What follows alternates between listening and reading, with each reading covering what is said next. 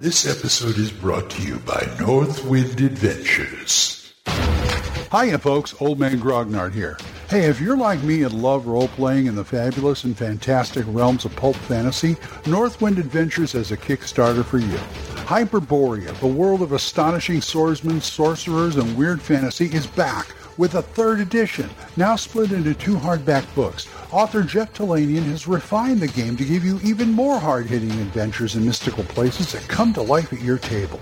Along with a solid rule set that evokes the creations of authors such as Howard Lieber and Lovecraft, the game has been revised and retooled to make it even more exciting while maintaining the feel and ease of use of the previous editions. More spells, more monsters, and all 26 classes have been enhanced to give you the best weird fantasy experience possible. Not only that, but Kickstarter backers will also get an Atlas of Hyperborea, going into more detail on the land beyond the North Wind. All this plus a new introductory module. How can you beat that? For more info and to back the Kickstarter, visit Kickstarter.com and search for Hyperborea 3E. Better hurry, though. This Kickstarter ends July 31st.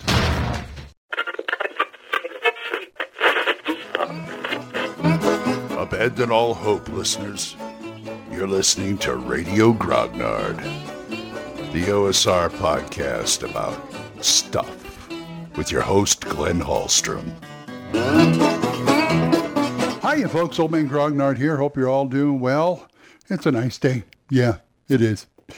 Well, I had something of an epiphany again, which is one of those, when I say epiphany, I mean something I probably should have been known about or said something about beforehand, but just thought of it now. My wife loves those. Boy, does she love those.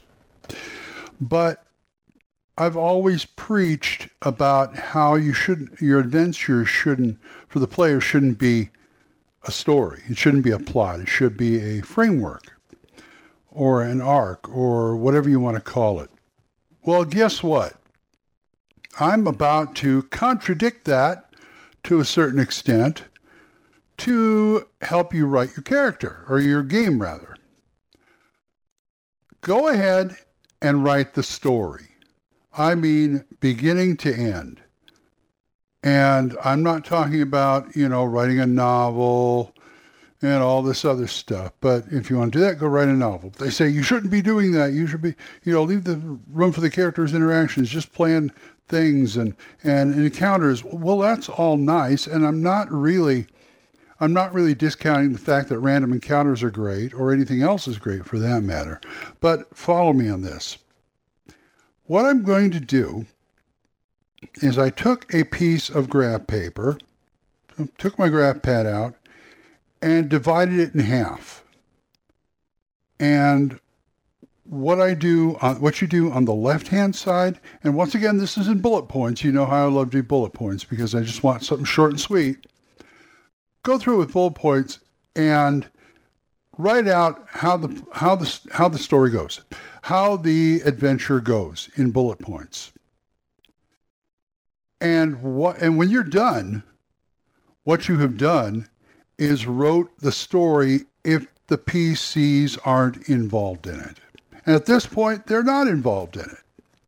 Now, the right side of the paper, you should write in bullet points again, the beginning of your adventure. And maybe bullet pointed out, maybe 3 or 4 bullet points, what they would do. Okay? So, do that, and then work the bullet points and get everything else prepped, like, if you got a location or a dungeon or need some NPCs, all the way down the line. And look at that bullet pointed story that you wrote on the left side. And I'm almost imagining like the big bad or several of them or whatever in front of like a chalkboard or a whiteboard or something like that, and going, okay, this is a kind of like something like Pinky and the Brain would do, or Wile E. Coyote. Step 1, do this. Step 2, do that. Step 3, do that. I kind of imagine that. And this is how it's supposed to go. Now, this is for a simple story.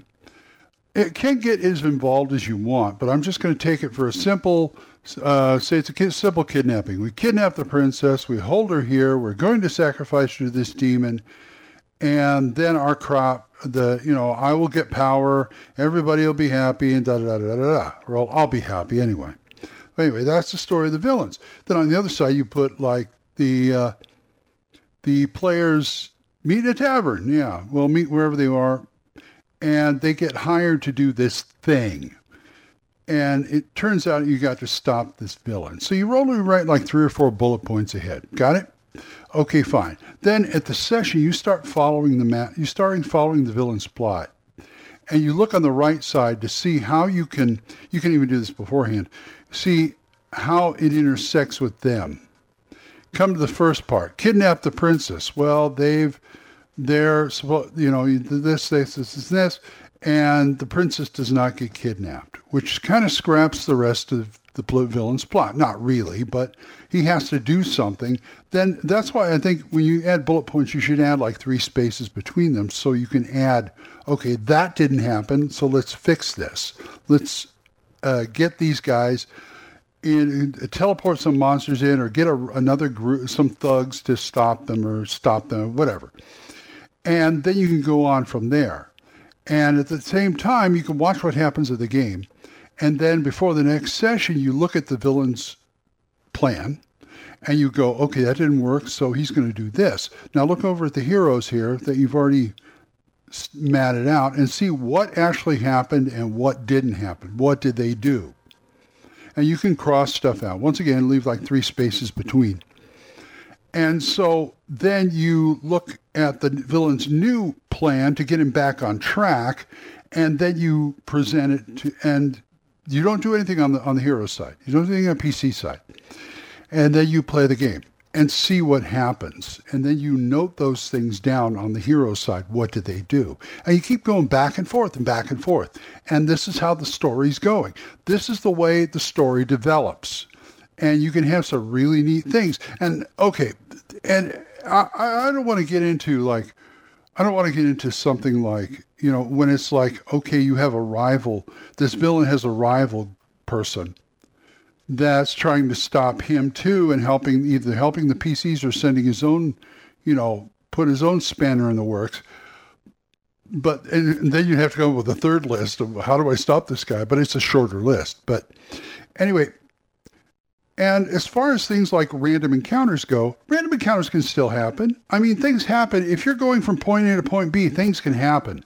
Say they are going to the mine to clean out they're in the town, they're going to the mine to clean out the infested mine. And they get attacked by brigands, they get attacked by a owlbear, they can't get attacked. Everything happens. Some things are going to happen. So that's where you're working your random encounters. I got started thinking about this because I thought I was watching a guy on How to Be a Great DM, and he was talking about what is a GM, and one of his basic videos, and I kept going, why do I keep thinking in terms of encounters? And to me, I come up with a great plot, or at least I think is a great plot, and I have a hard time developing it. It's like right now I have half a plot. I have half a adventure for my player characters, and I need it by Monday. And it's like all I can come up with is like these random encounter things. And okay, it'd be neat to have this and that, but what about the main story? What is going on with that? And to me, I'm saying it can't all be story, but it can't all be random encounters either, especially if it's a sandbox. You're going to get enough random encounters as it is. But once they latch onto a story, they're going to complete the story and go back to whatever the heck they were doing. And I just thought, if you could make the encounter serve this, make the encounter serve the story. That's the whole thing. Don't just come up with yes, it's great to have these set pieces where I want to see them fight in the ruins or up in the air or something like that, or something. But that's great, but make it serve the story. It's got to serve the story. There's no reason why you can't bend the story to incorporate that. Bend it, don't break it.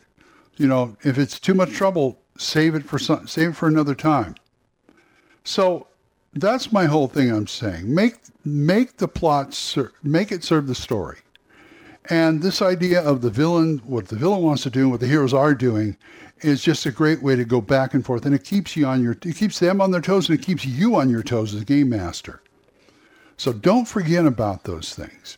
Anyway, I got to go start my day. So if you guys want to talk to me about this or anything else, oldmangrognard@gmail.com, or drop a voicemail on Anchor. We are monetized, so as little as 99 cents a month, you too can help support this program, and I would thank you. We have a single donation option in my Ko-fi page, ko-fi.com/oldmangrognard. You can give whatever amount you want, from $3 all the way on up. And I would thank you. And I would like to thank these people who do the monthly thing. Jonathan, Oliver, Gilbert, Juan Carlos, Daniel, Dan, Benjamin, Jason, John Allen, Aaron, Michael, Randy, and Joe.